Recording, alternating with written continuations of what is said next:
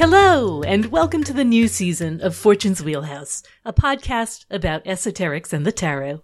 I'm Susie Chang, and my co-host is Mel Moline. We have gone on an epic journey through the symbolism of the 78 cards of the tarot deck, and in this season, we are applying esoteric filters to the deck, examining it through a variety of astrological, Kabbalistic, numeric, and other lenses.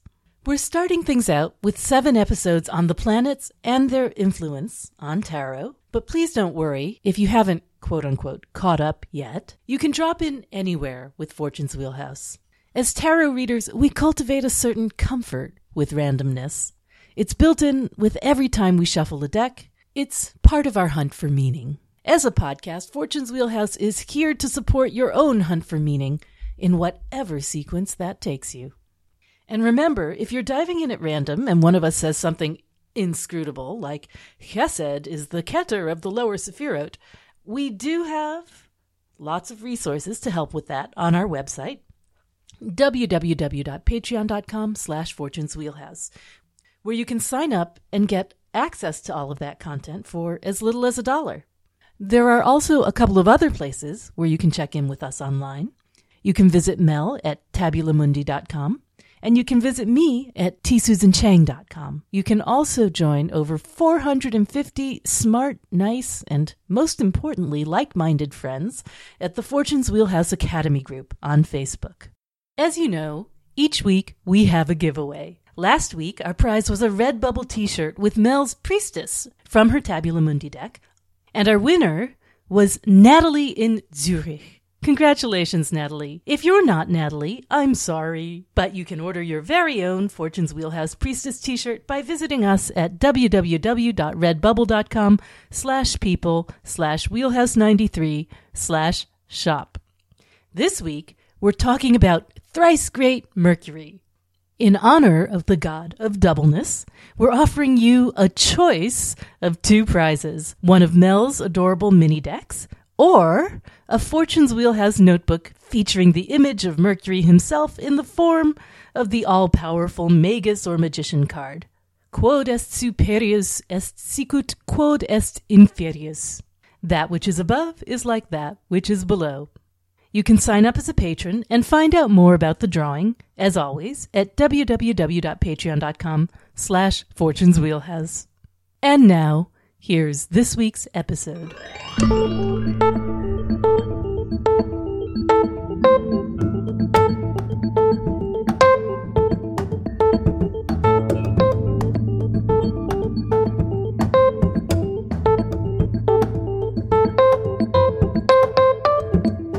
Hi, Mel.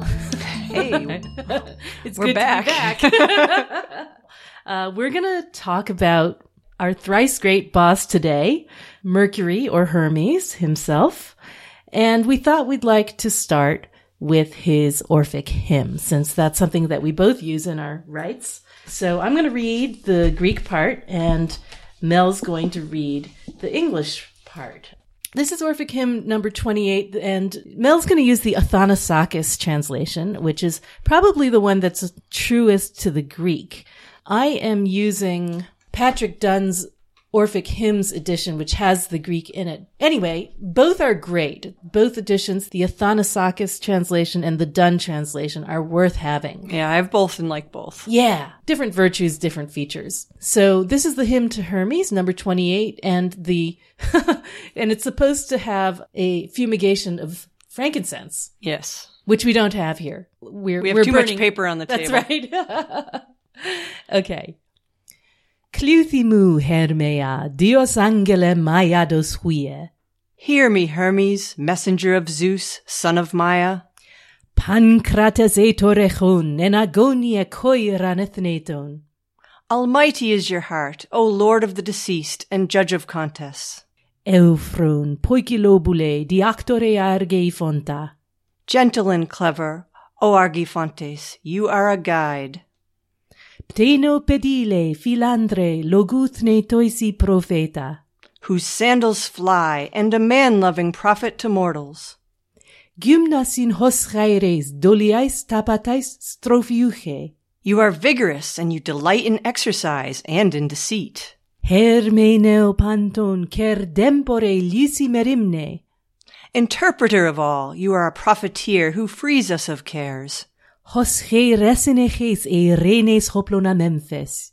And who holds in his hands the blameless tool of peace. Ko rukiota makar eriunie poikilo muthe. Lord of Korikos, blessed, helpful, and skilled in words. Ergasiai separoge, philethne toisen anankais. You assist in work, you are a friend of mortals in need. Gloses denon hoplon tose basmion anthropoisi. And you wield the dreaded and respected weapon of speech. Cliuthimu euchomenu biotu telos esthlon opadzon. Hear my prayer and grant a good end to a life. Ergasiesi logu charisin kai mnemos unesin. Of industry, gracious talk, and mindfulness. All right. We are, in fact, recording this on Mercury Day at Mercury Hour. So let us hope that the friend to man is in our presence right now with his tool. All of them. Well, we should start as we mean to go on. So, all right. Yeah, we should talk about the card associated with Mercury, which is the Magus in the Thoth deck and the Magician in the Rider-Waite-Smith deck. We will also be talking about the two zodiacal majors associated with the Magician or with Mercury. That is the Lover's card for Gemini and the Hermit card for Virgo. Because both signs are ruled by the planet Mercury. And then we will move on to discussing the decanic minors associated with Mercury. There are 5 decans, which are ruled by Mercury in the Chaldean system. And they are the first decan of Taurus, which is the 5 of discs or pentacles. The second decan of Cancer, which is the 3 of cups. The third decan of Virgo, which is the 10 of discs or pentacles. The first decan of Sagittarius, which is the 8 of wands. And the second decan of Aquarius, which is the 6 of swords. But also, in addition to the cards whose decan is ruled by the planet Mercury, we should probably also talk about the cards that fall under the respective signs, Gemini and Virgo, the sign that is ruled by Mercury, 2 different things, and also we should talk about all the 8s for Hod, the Sephira that is ruled by Mercury. Exactly. So there are a lot of cards to talk about here, all that have a mercurial influence. Precisely. So for the Gemini minor cards, we'll be talking about the 2, 8, 9, and 10 of swords, and for the Virgo cards, we'll be talking about the 8, 9, and 10 of discs or pentacles. And then we'll be talking about the Knight of Swords and the Knight of Discs in Thoth, or the King of Swords and the King of Pentacles in Rider-Waite-Smith. And the 8s, all of the 8s, wands, cups, swords, discs, discicles. Okay, so we've got a lot to cover, but before we do that, we thought we'd just talk a bit about Mercury. Our buddy and the suns. Little buddy of the sun. Right. Should we talk about him as a planet first? Or what do you want to do? Well, that's probably the shortest part, so we can do that first.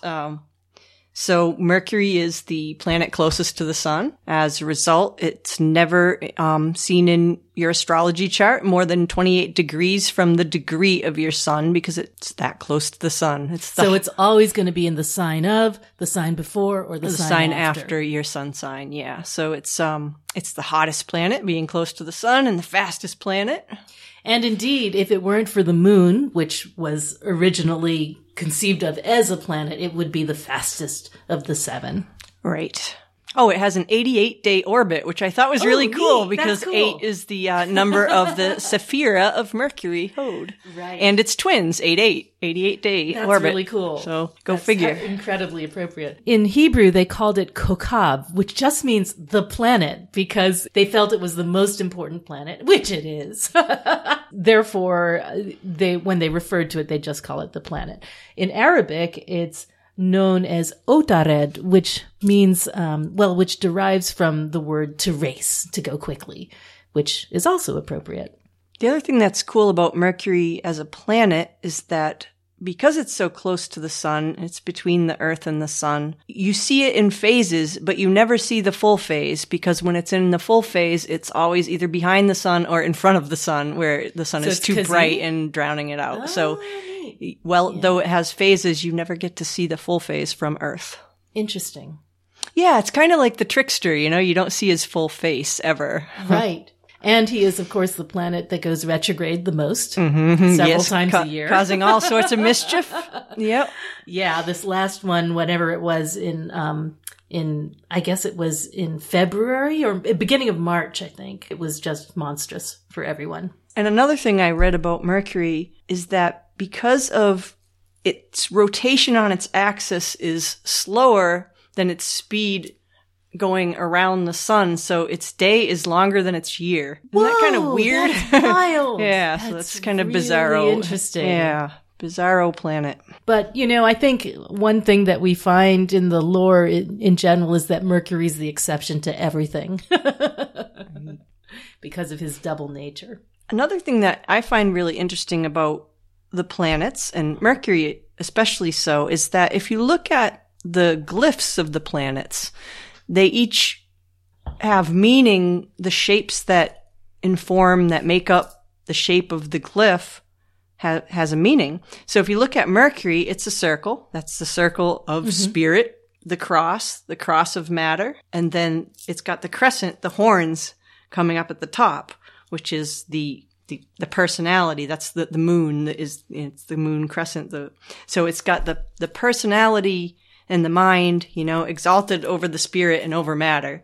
Yeah, not to mention that form, if you squint, kind of looks like a caduceus. Yes, it does. It looks like a guy wearing a winged helmet or like he's got antennas on his head. And that totally ties into Mercury's role as the messenger of the gods, the transmitted and the transmitter of information and communication. So shall we talk about god names? There's a lot of different gods besides the one we are talking about now, the form of Mercury, Roman or Greek Hermes. Right. But also later on the idea of Hermes Trismegistus, which brings in the Thoth notion as well. Right.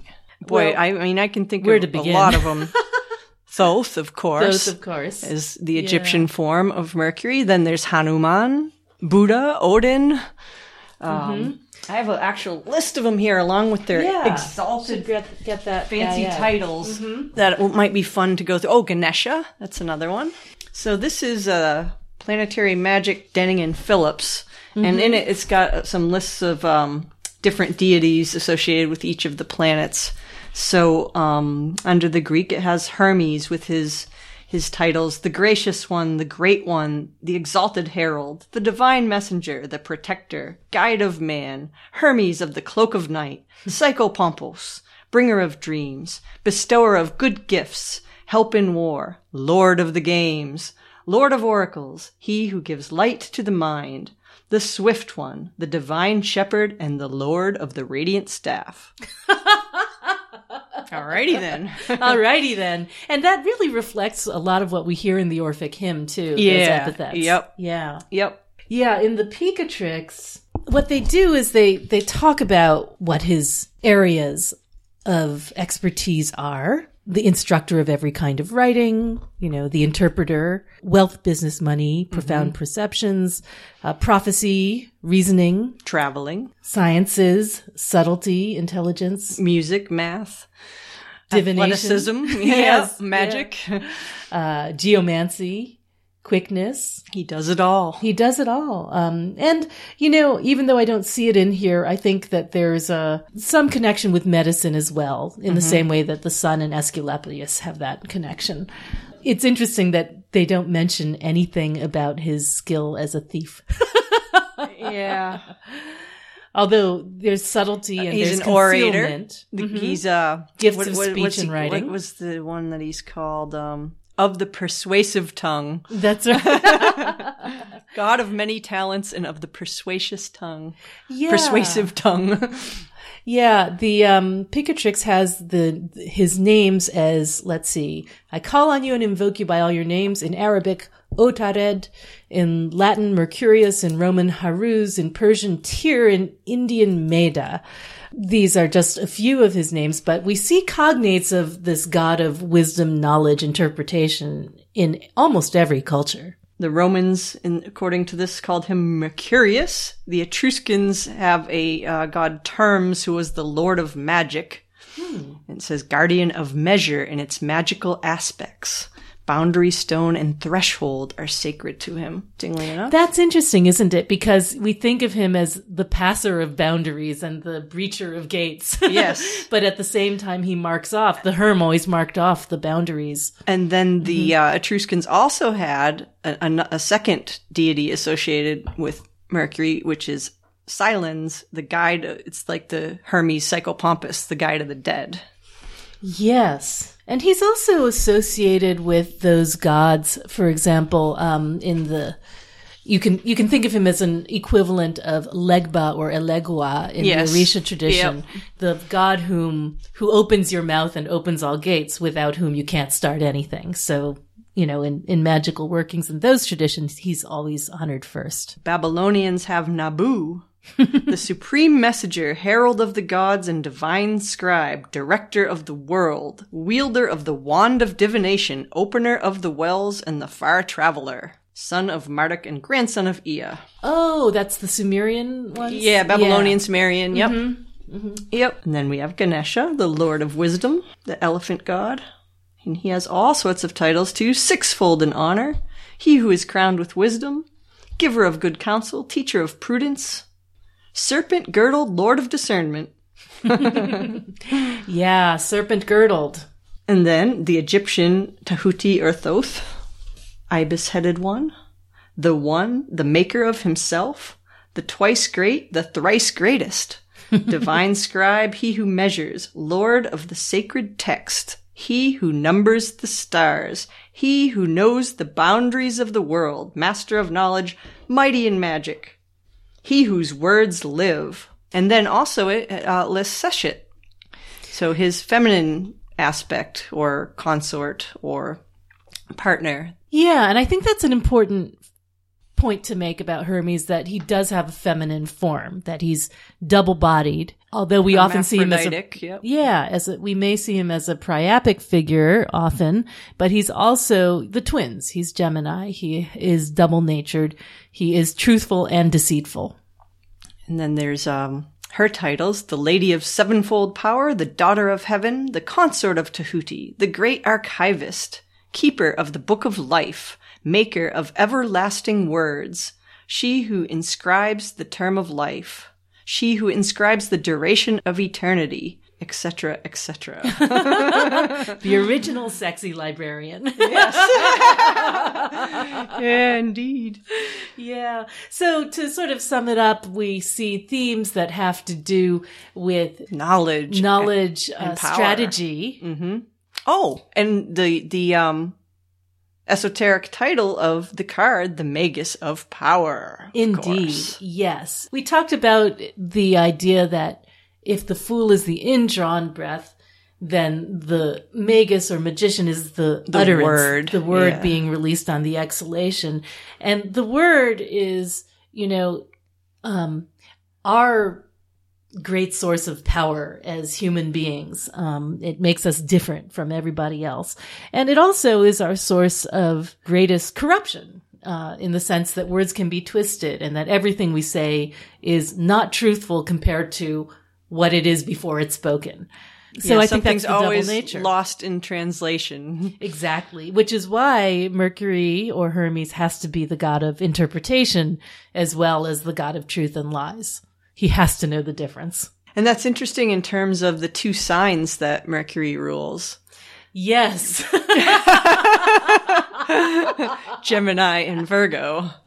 Yes, that is one way of looking at it. I also think of the sort of dual skills of speech and writing in those two. And it's really interesting, too, if you look at the esoteric titles, they both have to do with words. So, and power. Yes. Well, Mercury is the magus of power, but the two signs, so Gemini's is children of the voice, oracle of the mighty gods. And the hermit is prophet of the eternal, magus of the voice of power. So the voice is in there no matter what. Yeah. Right.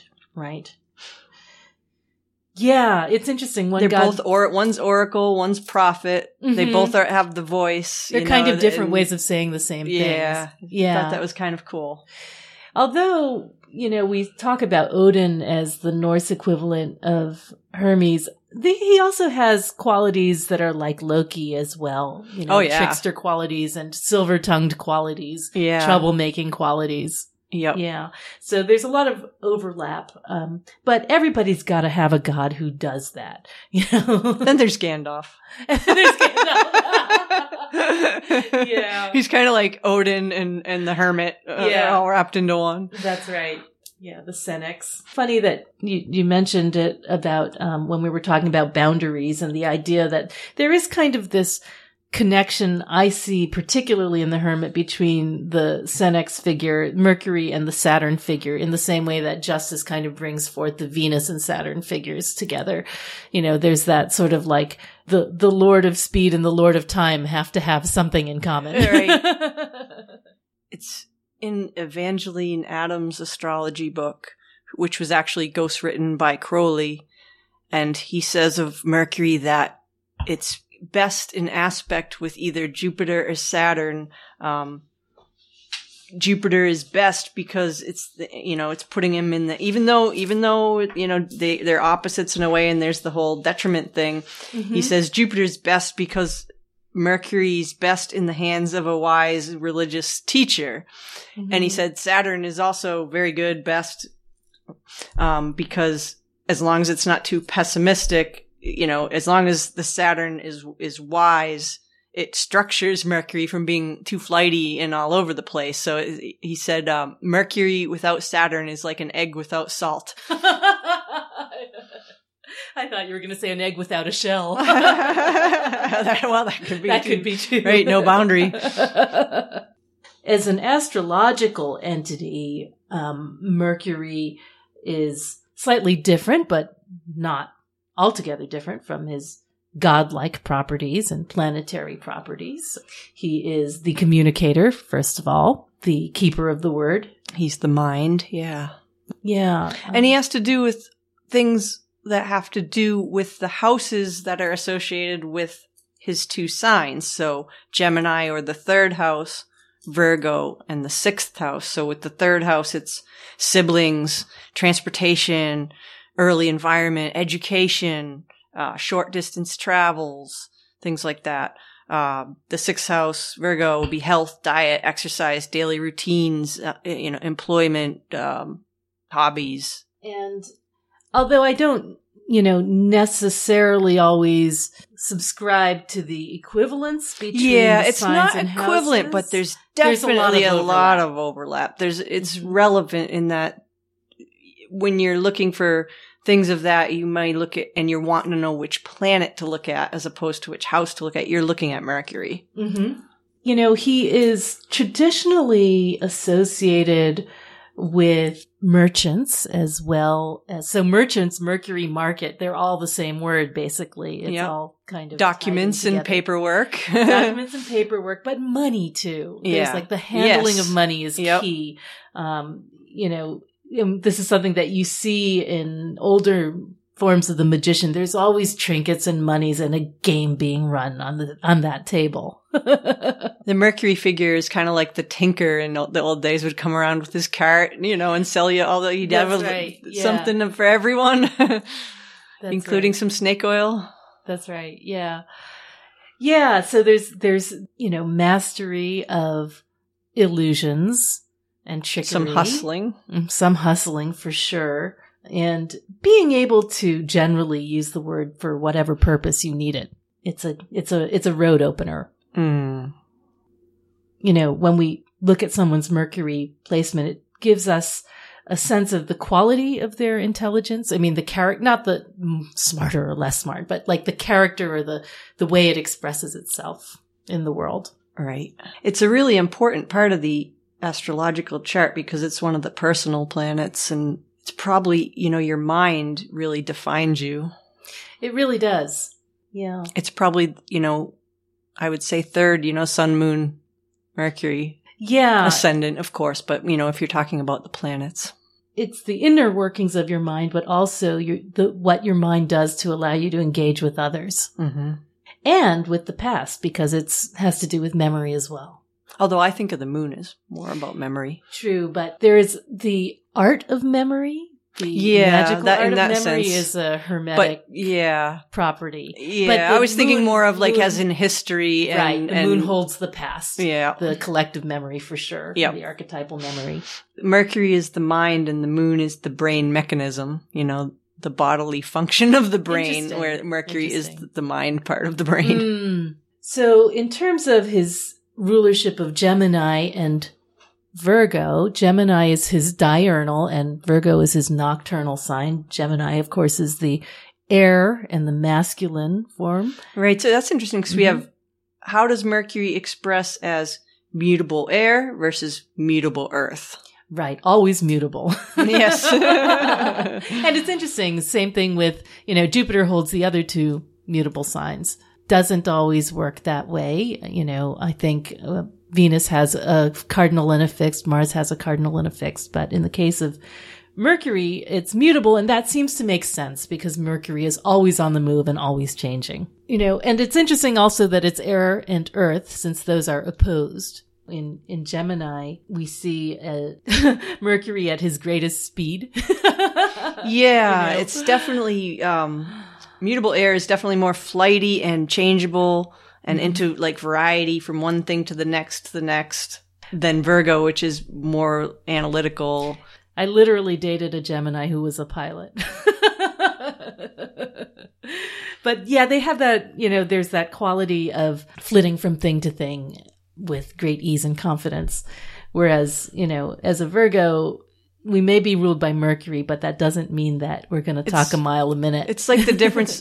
Gemini is volatile Mercury, whereas Virgo is fixed Mercury. Yeah, I think it's not a fixed sign, but you know what I mean. It's earthy. It's more. It's a a little less volatile than Gemini is. Yeah, there's also I think about the qualities of Mercury the god, and I always think of the Virgo cards as having to do with more of his psychopomp functions of going deep, detective-like. Definitely. So if you look at the mottos for Gemini, it's I think, and for Virgo, it's I analyze. So Gemini is always asking why, and then going on to the next thing once it gets the answer. Mm-hmm. Whereas Virgo is then saying, well, now that I have this information, now I want to analyze it and dissect it even further. Right. The Gemini qualities are more outward oriented. And, you get fantastic orators and speakers and persuaders in that sign. Definitely.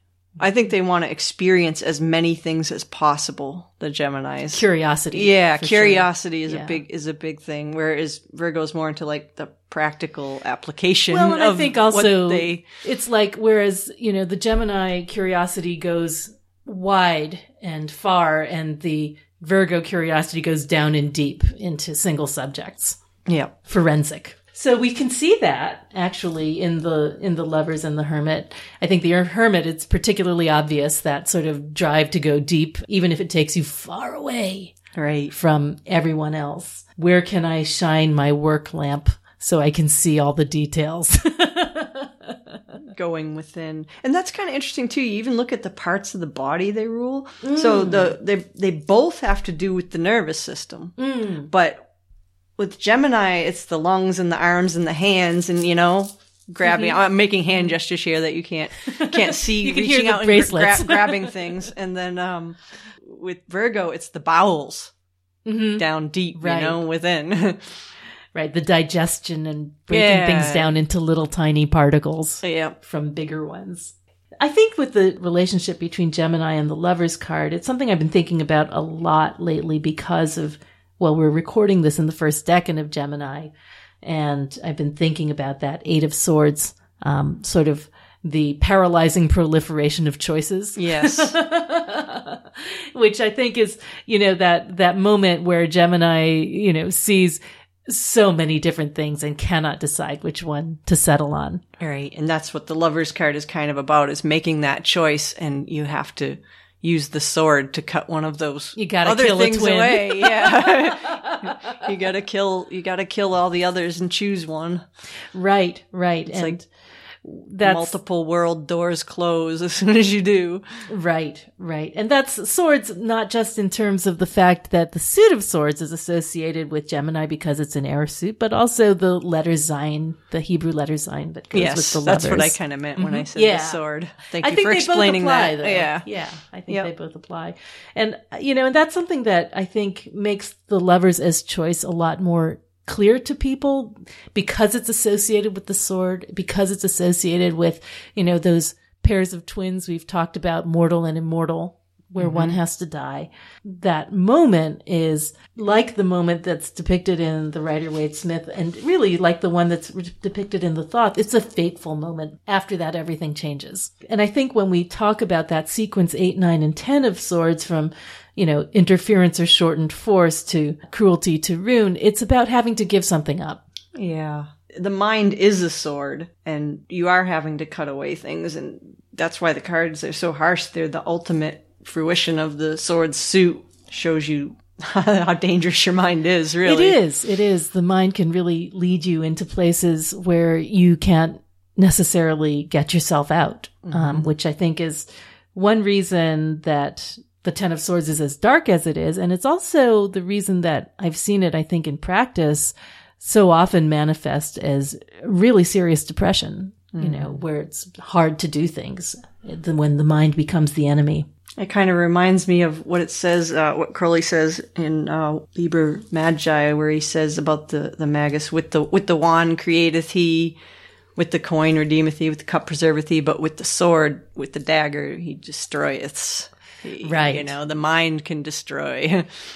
I mean, we think of Mercury as being fundamentally airy as a planet, generally. So there's a match between that and the cards of the sword suit. Although it's kind of interesting. I mean, we haven't gone into Kabbalah at all, but Hod is watery. Which is it? Yeah. I always thought of Netzach as being watery. No, Netzach's fiery. Well, I know it's confusing. Yeah. It doesn't make logical sense, but none of the Kabbalah makes logical sense. No, it doesn't. It doesn't really. I'm thinking of Alan Moore's rendition of Netzach, which is, all underwater. I could see that, but yeah. Interesting. Then we go over to the Virgo cards, and that's where Mercury's exaltation is, right in the smack dab in the middle of Virgo. And it's almost as if that grounding in earth, helps give him some body and some substance and application in the world. I think that's where the divination skills come in, perhaps, that going between realms as the hermit does, as well as the psychopomp functions. Definitely the critical and editing aspects of Virgo. Yeah. That judging. Mixed blessing. Yeah. It's like all those details, and then there's some judging that has to happen. That's right. It's sort of like the job of Mercury and Gemini is to multiply options, and then the Mercury job in Virgo is to whittle them down. And then if you look at the three cards, prudence, gain, and wealth, you've got like sitting on it, counting it, accumulating it, and then hopefully spending it. Yeah, there is some darkness associated with those cards, although they sound so, so positive. There is that traditionally the 10 of discs or pentacles is an analog for death. Yeah, in a way. It's the end. Yeah, it is the encasement, and I like to call it the use it or lose it card. That's right. It's once you have liquidated things into coin, then they're just this, hard, dead, fungible material. And that's why the Decan is actually considered one of infirmity and death. Cheerily enough. Yeah. But, as we know, death is not the end, because we are talking about the God who is quite comfortable passing into the land of the dead and helping people into there and sometimes out. Him and his decoder ring and his all access pass. So looking at the small cards. Yeah, we should go into those, because that is really interesting. So how does Mercury manifest through the Decan rulerships is a really interesting story. It is. So we see him, I guess, if we want to go just in chronological order, we see him first in the 5 of Pentacles as the Lord of Worry. Or the Lord of Material Trouble. Or Material Trouble, exactly. And I think that that's really interesting, because if you think about the majors associated with the Lord of Worry, they are the Magus or Magician and the Hierophant. And you think about how, the Hierophant represents these established structures, fixed nature, whereas, Mercury, the Magician, is always trying to go around. The Hierophant is the keeper of the keys, and Mercury is the thief and the lock picker. Yeah, right. So it's interesting that those two are in tension, and you get these questions of outside and inside, who's locked in and who's they're locked really out. opposite in nature too. Mercury is speedy and Taurus is anything but speedy. They're very, solid and slow and fixed, and there's some inertia there to when you look at, now I know it's not the same thing. Mercury in Taurus is not the same as Mercury ruling the Decan of Taurus, but when you look at the combination of Mercury and Taurus and look at how Mercury in Taurus might manifest in a chart, it can be someone who's conservative thinking, resistant to change. Yeah. Things like that. And you see a little bit of that inertia and in this card. And also there's a more, one of the qualities of Taurus is wanting to accumulate things. It's I have things. It wants its things. It likes its stuff. And so there's a little bit you see in the 5 of Discs, a little bit of that worry over material things, not having enough, afraid there won't be enough to go around, wanting to hoard things, the grasping nature, a little bit of Taurus. Absolutely. The fear of insecurity and running out and not having enough while your husband packs snacks wherever he goes. Yes, exactly. There's definitely mine that. too. Yep. It's like this is the mind focused on what it has. Right. So if you look at each of these things, it's the mind focused on something because they're all Mercury. And also I think it's the mind focused on what it has and if it's enough. Right. And I think that one of the things that comes with this card, the Lord of Worry, is the ability to anticipate problems and to buy insurance and to buy that's a Taurus word. Oh, yeah. Insurance. Yeah. Go to Costco and get the bulk size, yes. Just in case, because you might run out, and then lock it up where no one else can get to it because, God forbid you run out. So I actually got the 5 of Discs the other day, and I'm very, very familiar with this card, but I did a bit of sympathetic magic, which was that we had a broken slide bolt on our front door all winter, actually. I'd just been blocking it with a crate because I was waiting for Randy to fix it. And I said, screw it. I'm just going to fix it myself. So I got... Taurus didn't move fast enough for you? Exactly. Surprise, surprise. So I go and I get his cordless drill and I move the thing and I fix it. And I literally locked every door in the house, even though there is literally no need to do that because I live in, Hicksville. But then I just did it because it felt good. And then I said, the requirements have been fulfilled. And then I opened up the house again. But sympathetic magic, man. It really works. It's good. Yeah. Yes, exactly. It's a way of setting off the card, like defusing a mine. So that's the 5 of Pentacles, the mind in that state of conservation and anticipation and concern, which allows us to flourish in the 6. Actually, that's the preconditions that need to be set for that. And then there's the 3 of Cups. Yep, that's Mercury ruling the Decan of Cancer. the middle decan of Cancer. So it's a really nice middle path expression of Cancer. There is that easy communication thing that is so mercurial going on in there. The idea that you open your mouth and whatever you say builds the bonds between you and the other people. There's also something about, when you look at how Mercury expresses itself in the sign of Cancer, it has a lot to do with intuition, using the mind for intuition and memory. Mm-hmm. So when I look at this card and I see abundance and the joy that's in this card, it's the mind reflecting on, instead of like in the 5 with what it doesn't have, here's the mind reflecting on what it does have. Yes. And past abundance mentality. Past memories of joy and fullness and fruition. Right. So, because when we have a celebration, it's usually a cyclical thing. It reflects back on previous celebrations like Thanksgiving or birthdays. And, you tend to, you sometimes wish you could forget the bad things, but hopefully if you tend to dwell on the good things, the good memories as you get older, maybe those are the ones you remember, hopefully. I like that. So it's almost as if we have, in the 5 of discs, we have the scarcity mentality, and in the 3 of cups, we have the abundance mentality. They're almost opposed, but they're both functions or faculties of Mercury. Yeah. They're both what the mind is choosing to look at in that moment. Again, with Mercury's tools, with the cup preserveth he. So here, the cup representative of these decan cards is preserving the abundance, the goodness. Yes. And remembering it and, reflecting, the mind's reflecting on it. Yeah. And also as a 3 and as something that's, it's the cup. So it's the Briatic world. It's the emotional world. We're talking about something that's fairly elevated. We're seeing an expression of the mind that is refined, or which is in its sort of on its best behavior. That's kind of interesting too, because remember I mentioned that, Mercury does best in aspect with Jupiter and Saturn. So because this is a 3, there's your Saturn influence, Binah and Saturn. And if you look at, we've got a Saturn influence in the 3. We've got a Saturn influence in the 10 because of Malkut and Saturn. And we've got a Saturn influence in the 6 as well. And those are all pretty good cards for the most part.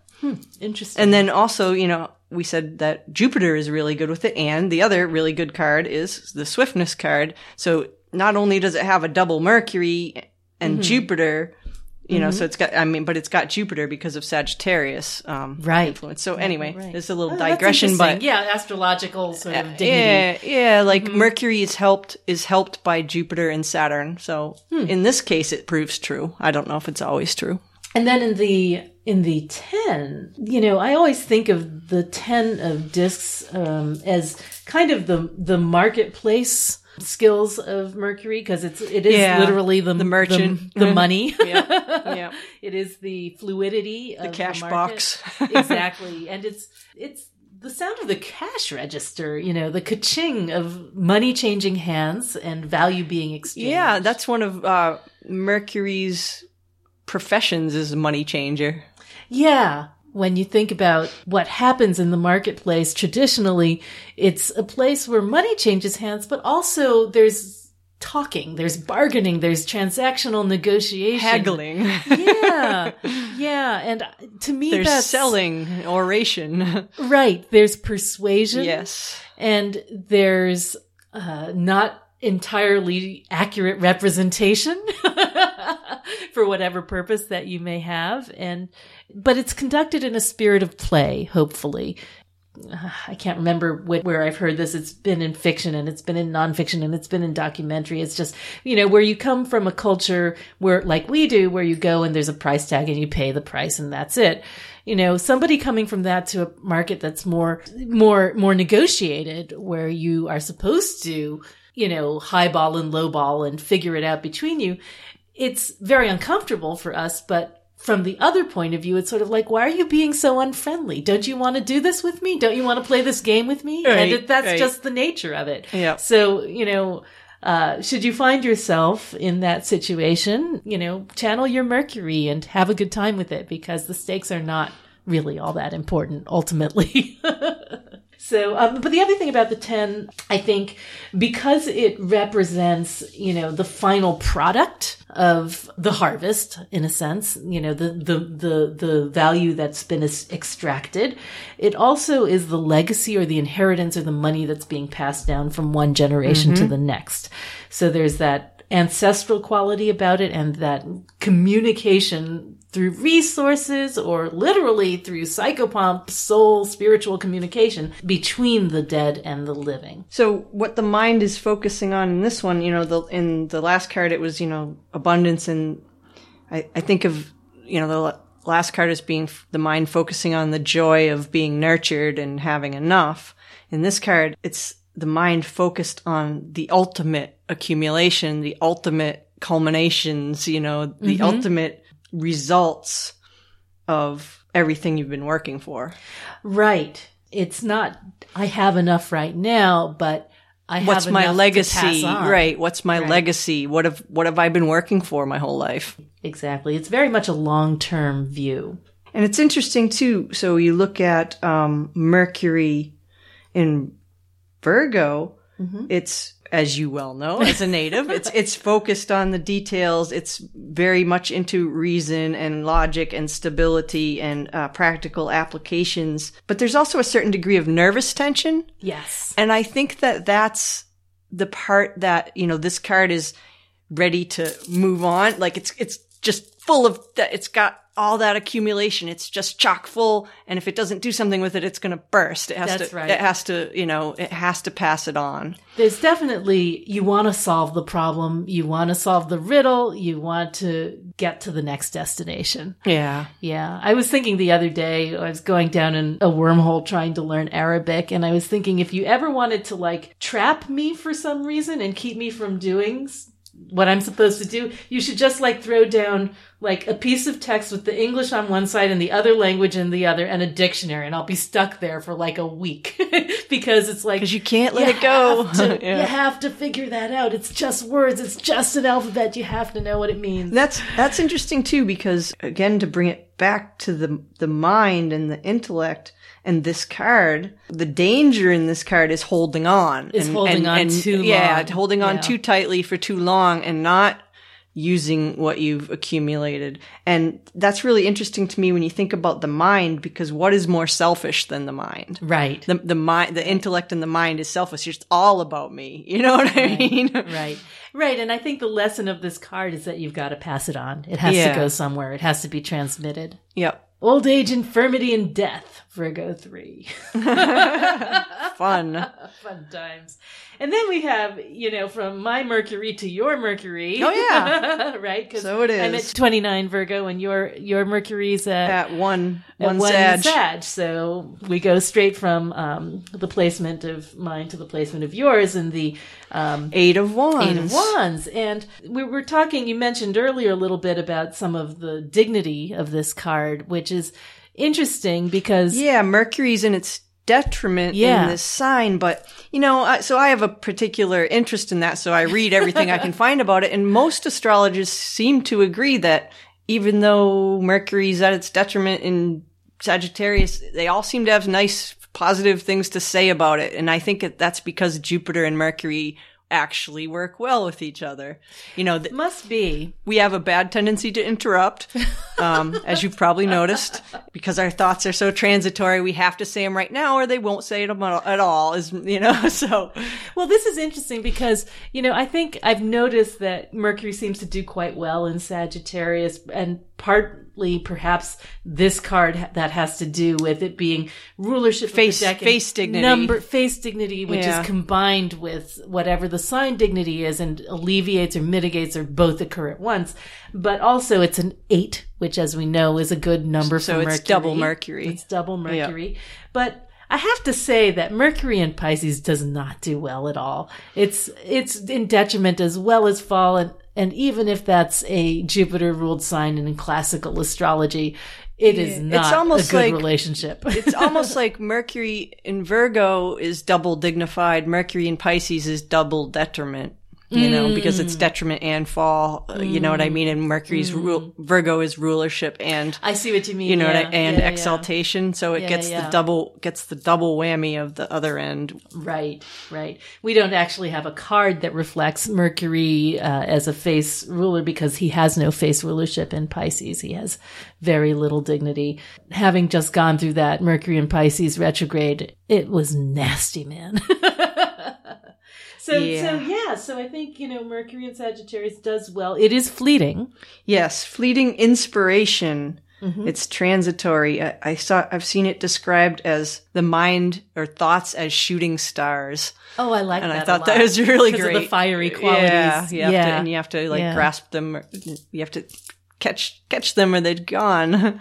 Yeah, and I think that in terms of overall Mercury qualities, this card could represent, the protection over travelers, allowing travelers to move swiftly and safely and smoothly, mm-hmm. removing obstacles. That's a Ganesha thing. Processing speed, having greater capacity. Oh, definitely messages, letters, correspondence. Yeah, definitely. Yep. Yeah. Things that travel a long distance, Yeah, and I think we see... especially international correspondence. And nowadays it's global correspondence because of the internet. You can be talking to friends everywhere. That's true. And I like the way in the Thoth card they sort of bring in that messenger quality, not only with the sort of like the rainbow, but also the rainbow, as the messenger goddess qualities. Electricity, yes. And in the like the Rider-Waite-Smith card, it's almost like the packages are almost here. It's your Amazon day.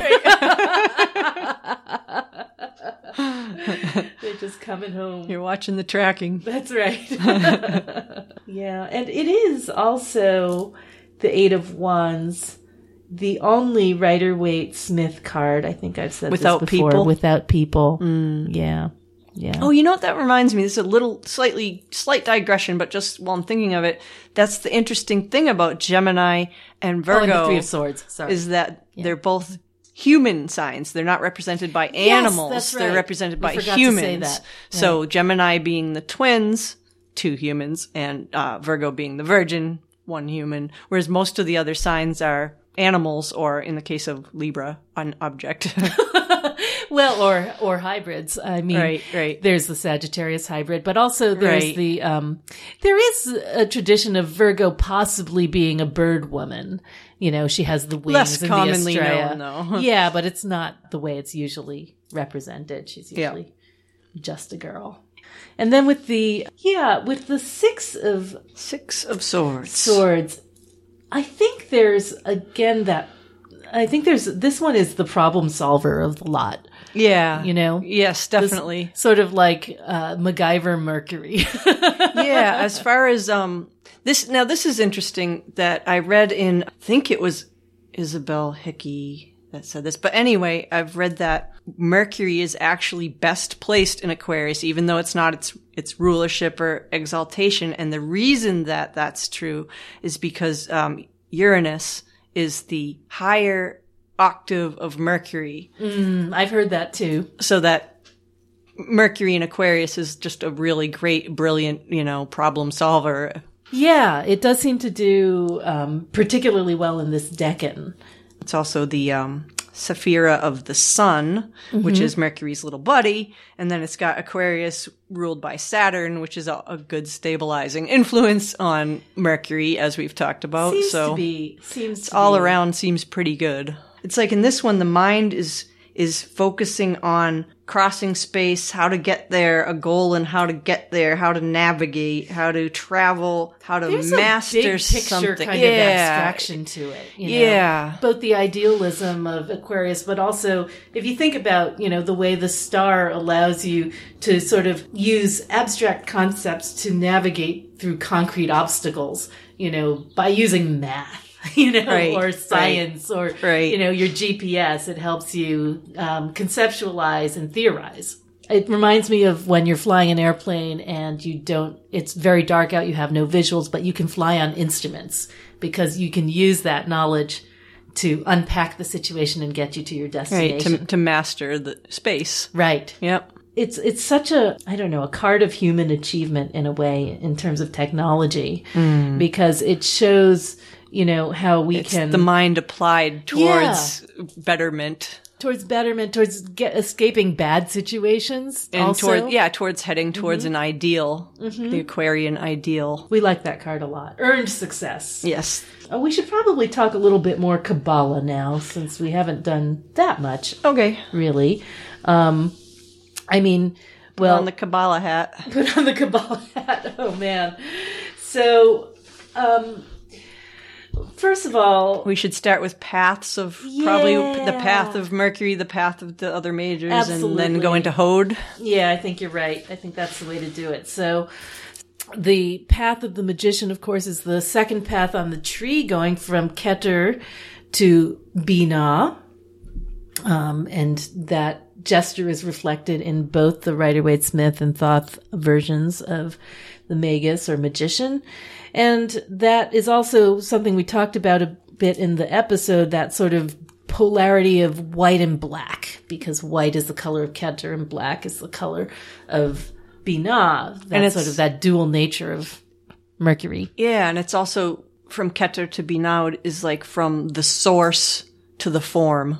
The taking shape of the initial spark, making it real, which of course is the magician's whole job, is to manifest things as above, so below, as within, so without. And specifically, it's that which is below is like that which is above. So the idea being that they don't just reflect each other, they're like one another, and that if you alter the one, you alter the other, which is what allows us as magical practitioners to alter our fate, because we may not have control over the heavens, but we do have control over, this materia, these words, this sigil, this rock, or whatever it is.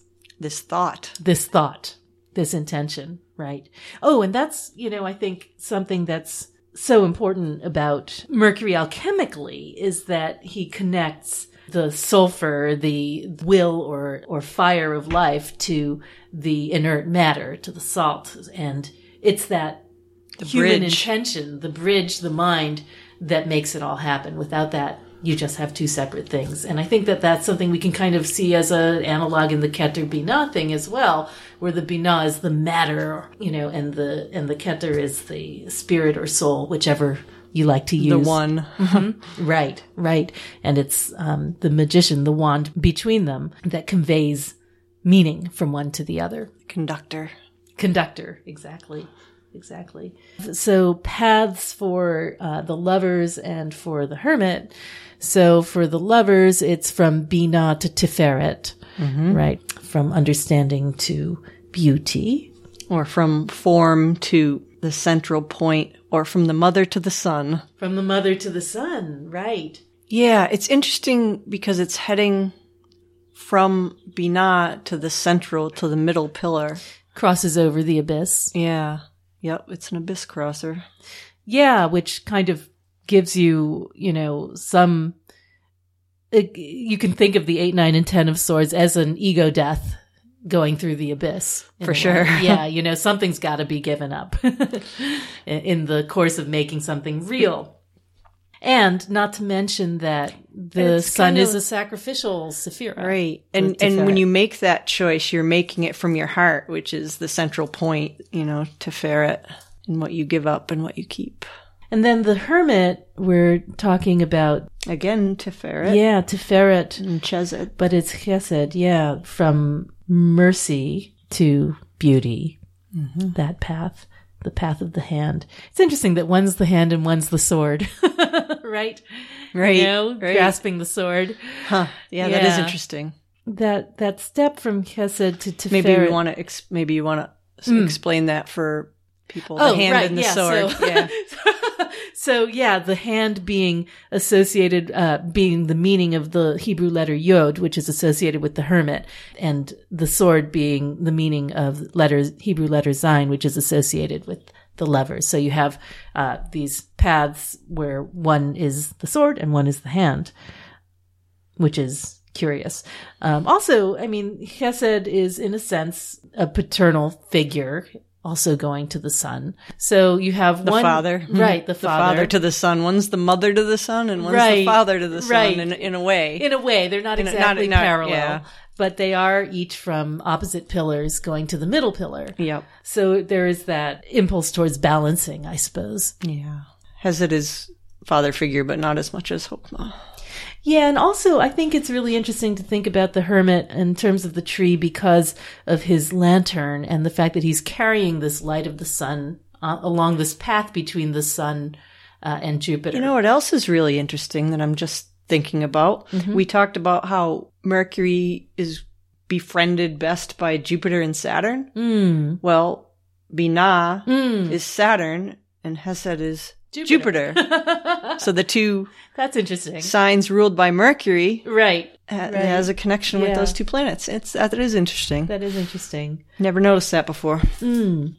Yeah, and in terms of like the sacrificial six, you know, we saw the sort of killing off of one choice in the lovers, but you know, there's a sense of sacrifice as well in the Virgo card, in the sense that you're going from you're renouncing something. You're renouncing the, you know, abundance and plenitude of Hesed, I suppose, to find this central balance in Tiferet. And interesting, they're both connected to Tiferet, and that's the Sephira of sacrificial gods. Right, that's what I'm thinking about, yeah. The Lover's card crosses from Atzilut to Briah, the archetypal world, which includes the three supernals, to Briah, which includes Chesed, Gevurah, and Tiferet, whereas the Hermit card is enclosed entirely in the world of Briah, known as the creative world.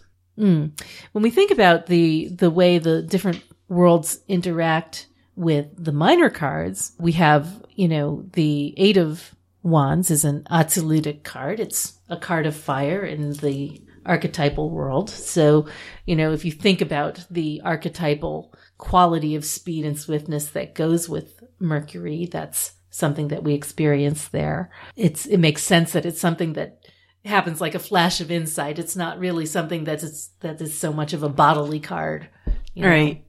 Or something that we analyze.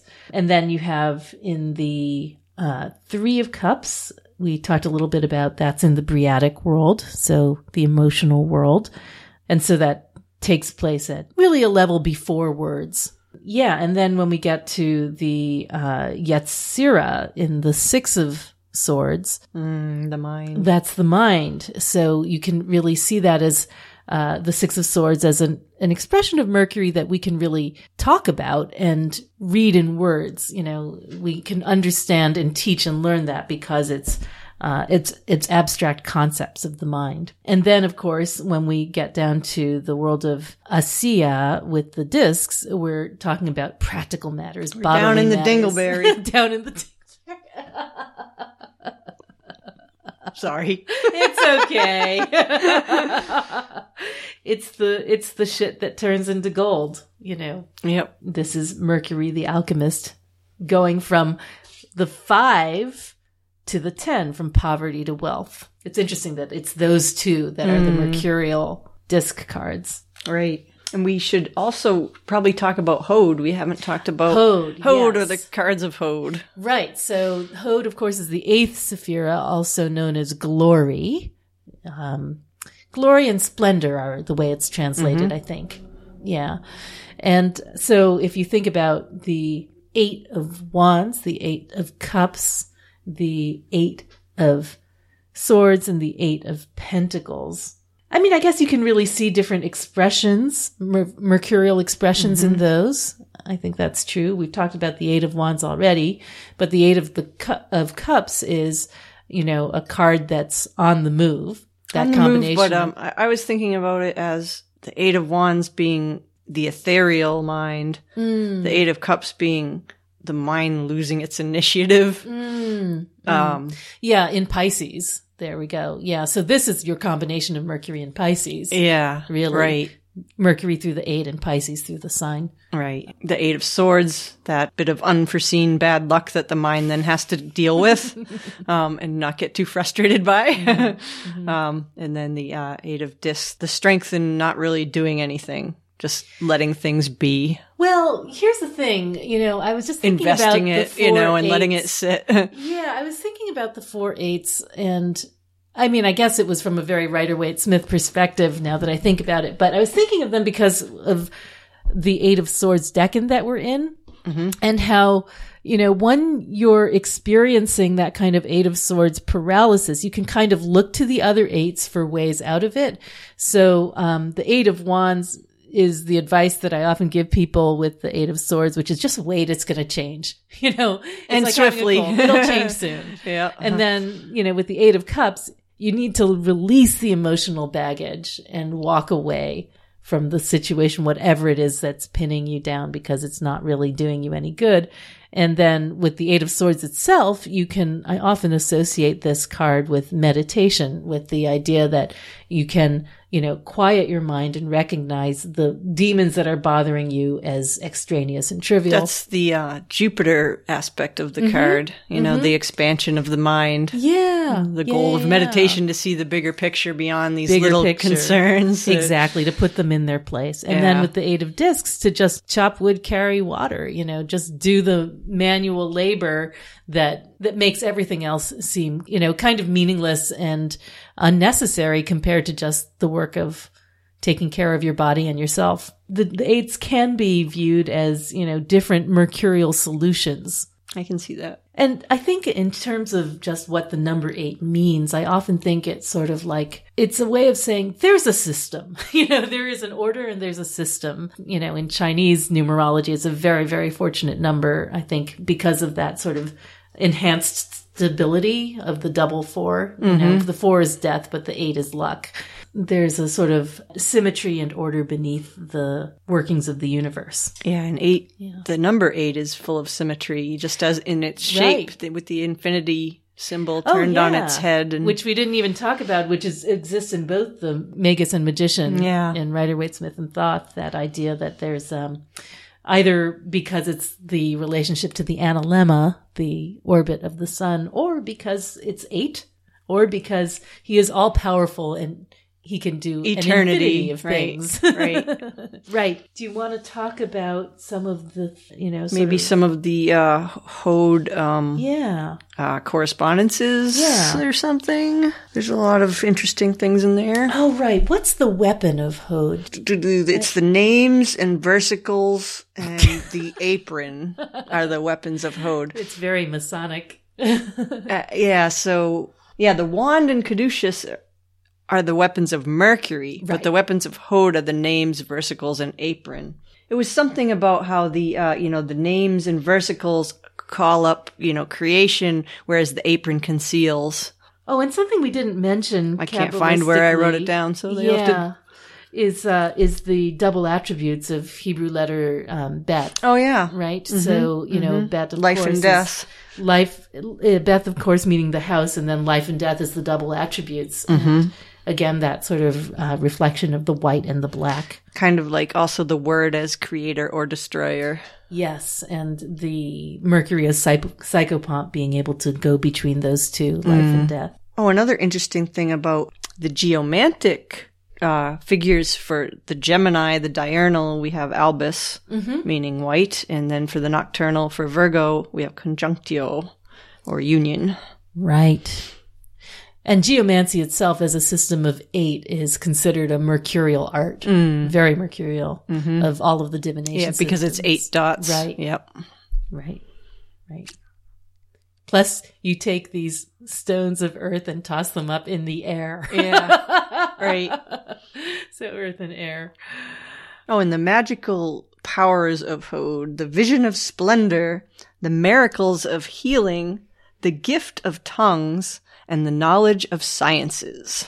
Another thing that was really interesting, when you look up, in 777, the deities associated with, so when you see, Mercury, you see Thoth and Hermes and the cynocephalus. But when you look up Hode, it's Anubis, the lower form of Thoth. So that's kind of interesting. Yeah. In 777, he also associates, as in terms of the body, he associates with the cerebral system. all of the processes of the mind. Whereas Mercury is the tongue, the lungs, the windpipe, all that stuff. Yeah. Right. Oh, and Hode's virtue is truthfulness. And of course, that means the vice is dishonesty and falsehood. Yes.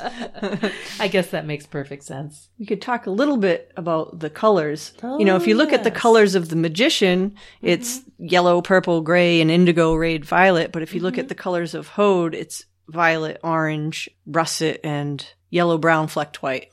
The Briatic color of those is the orange one, which is why you would see it represented on a tree of life that way. Yeah. Mm-hmm.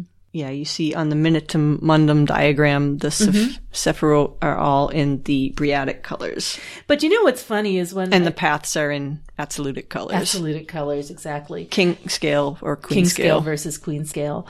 And what's interesting about Mercury is that, like, I had emailed you last night that chart of the different colors that have been associated with the planets. I've been familiar with that one for a while. I saved that years ago when I was and I asked digging. You to print it out on your color printer because it's so interesting that, first of all, there's not much consistency except for Mars is red and Saturn's black pretty much all the time.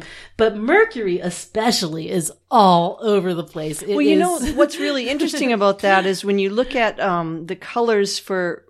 besides the Golden Dawn color scales, but usually when you look up in correspondences for the colors of Mercury, it says mixed colors, diverse colors, or plaid, or things like that. Right. Same thing with animals and plants; they have to be and same hybrids, with flavors, mixed flavors, sparkly things. So meaning rocks that have other rocks in them. Yeah, that's interesting. Yeah. Mercury's tie-dyed. Mercury's like it's been every color, basically. There's no consistency whatsoever, which is so incredibly apt when you think about it. Yeah, it is. Yeah. The shape-shifting quality. He's a chameleon. Of course, the medieval occultists believed that there were all these sort of monstrous beasts out there that were real. So here there be dragons. Yes, exactly. And so, all of those hybrid beasts like the Manticore, Griffin, Chimera, they're all mercurial, basically. They're considered,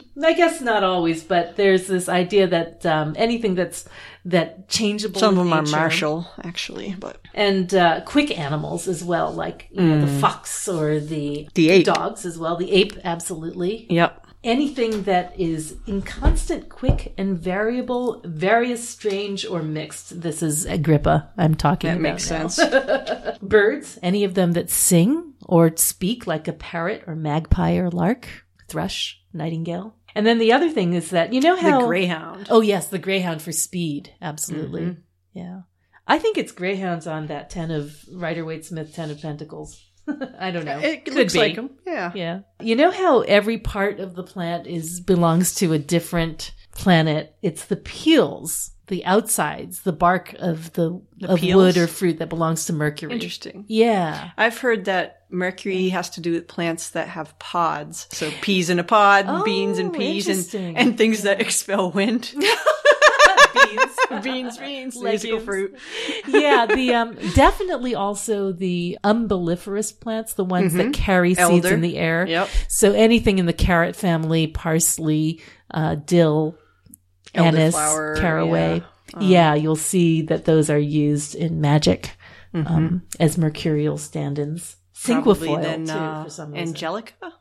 Oh, I would think so. Well, that's sun. That's solar, yeah, I think. It does have it. It's in that umbrellifica. But it has the same shape. Parsley. Which I love the legend Walnuts, of parsley. Because of the brain, the shape of the brain, and it has two halves. But parsley is supposed to go down to the devil 7 times before it germinates because it takes so long, which is very Mercury psychopomp. Crowley said, all fugitive odors. Yeah, isn't that funny? So things that come and go. Hilarious. Yeah, it is interesting. Yeah. In terms of Mercury. I mean, I guess, he also mentions mastic and storax, which are, those resinous things. And they are relatively, ephemeral as resins go. I particularly associate Mercury with higher up scents like lavender and fennel. Yeah, lavender for sure. Yeah, anise type things. Oh, I forgot about fennel. Fennel, I think, is mercurial, but it's also Promethean. And I think Prometheus is definitely an archetype that kind of matches with Mercury. I do too. Yeah. Bringing down the fire from heaven. Right. Down below. I've always thought Prometheus was mercurial. The friend to man.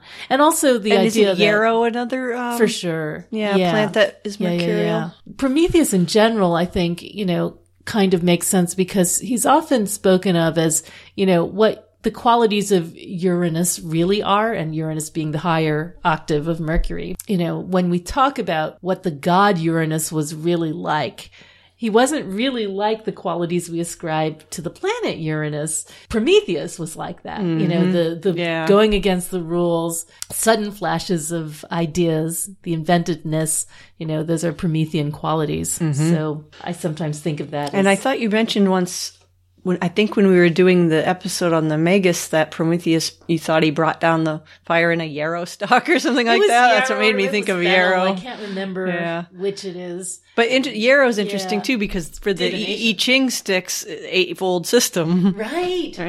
Eightfold system, and definitely a plant of Mercury. One god I forgot to mention is, not god, spirit really. So in the 16th century grimoire, the Arbitel, there are the so-called Olympic spirits. And we don't know all that much about that grimoire. It's incomplete, but you can work with these Olympic spirits, and the one for Mercury is known as Ophiel, and he is supposed to be well versed in magical arts. So should you do that working? And the Arbitel is really a guide to doing workings where you communicate and find out for yourself. It doesn't really tell you what you should expect, but it's about personal experience. Should you communicate with Ophiel, you should be able to discover occult secrets, hidden wisdom, magic. The archangel associated with Mercury is, I've seen a lot of different ones attributions. too. Sometimes Raphael, sometimes Michael. Yep. So it's hard to know. I like the idea of Raphael because of the healing qualities. But on the other hand, and Michael with the sword. Absolutely. So yeah.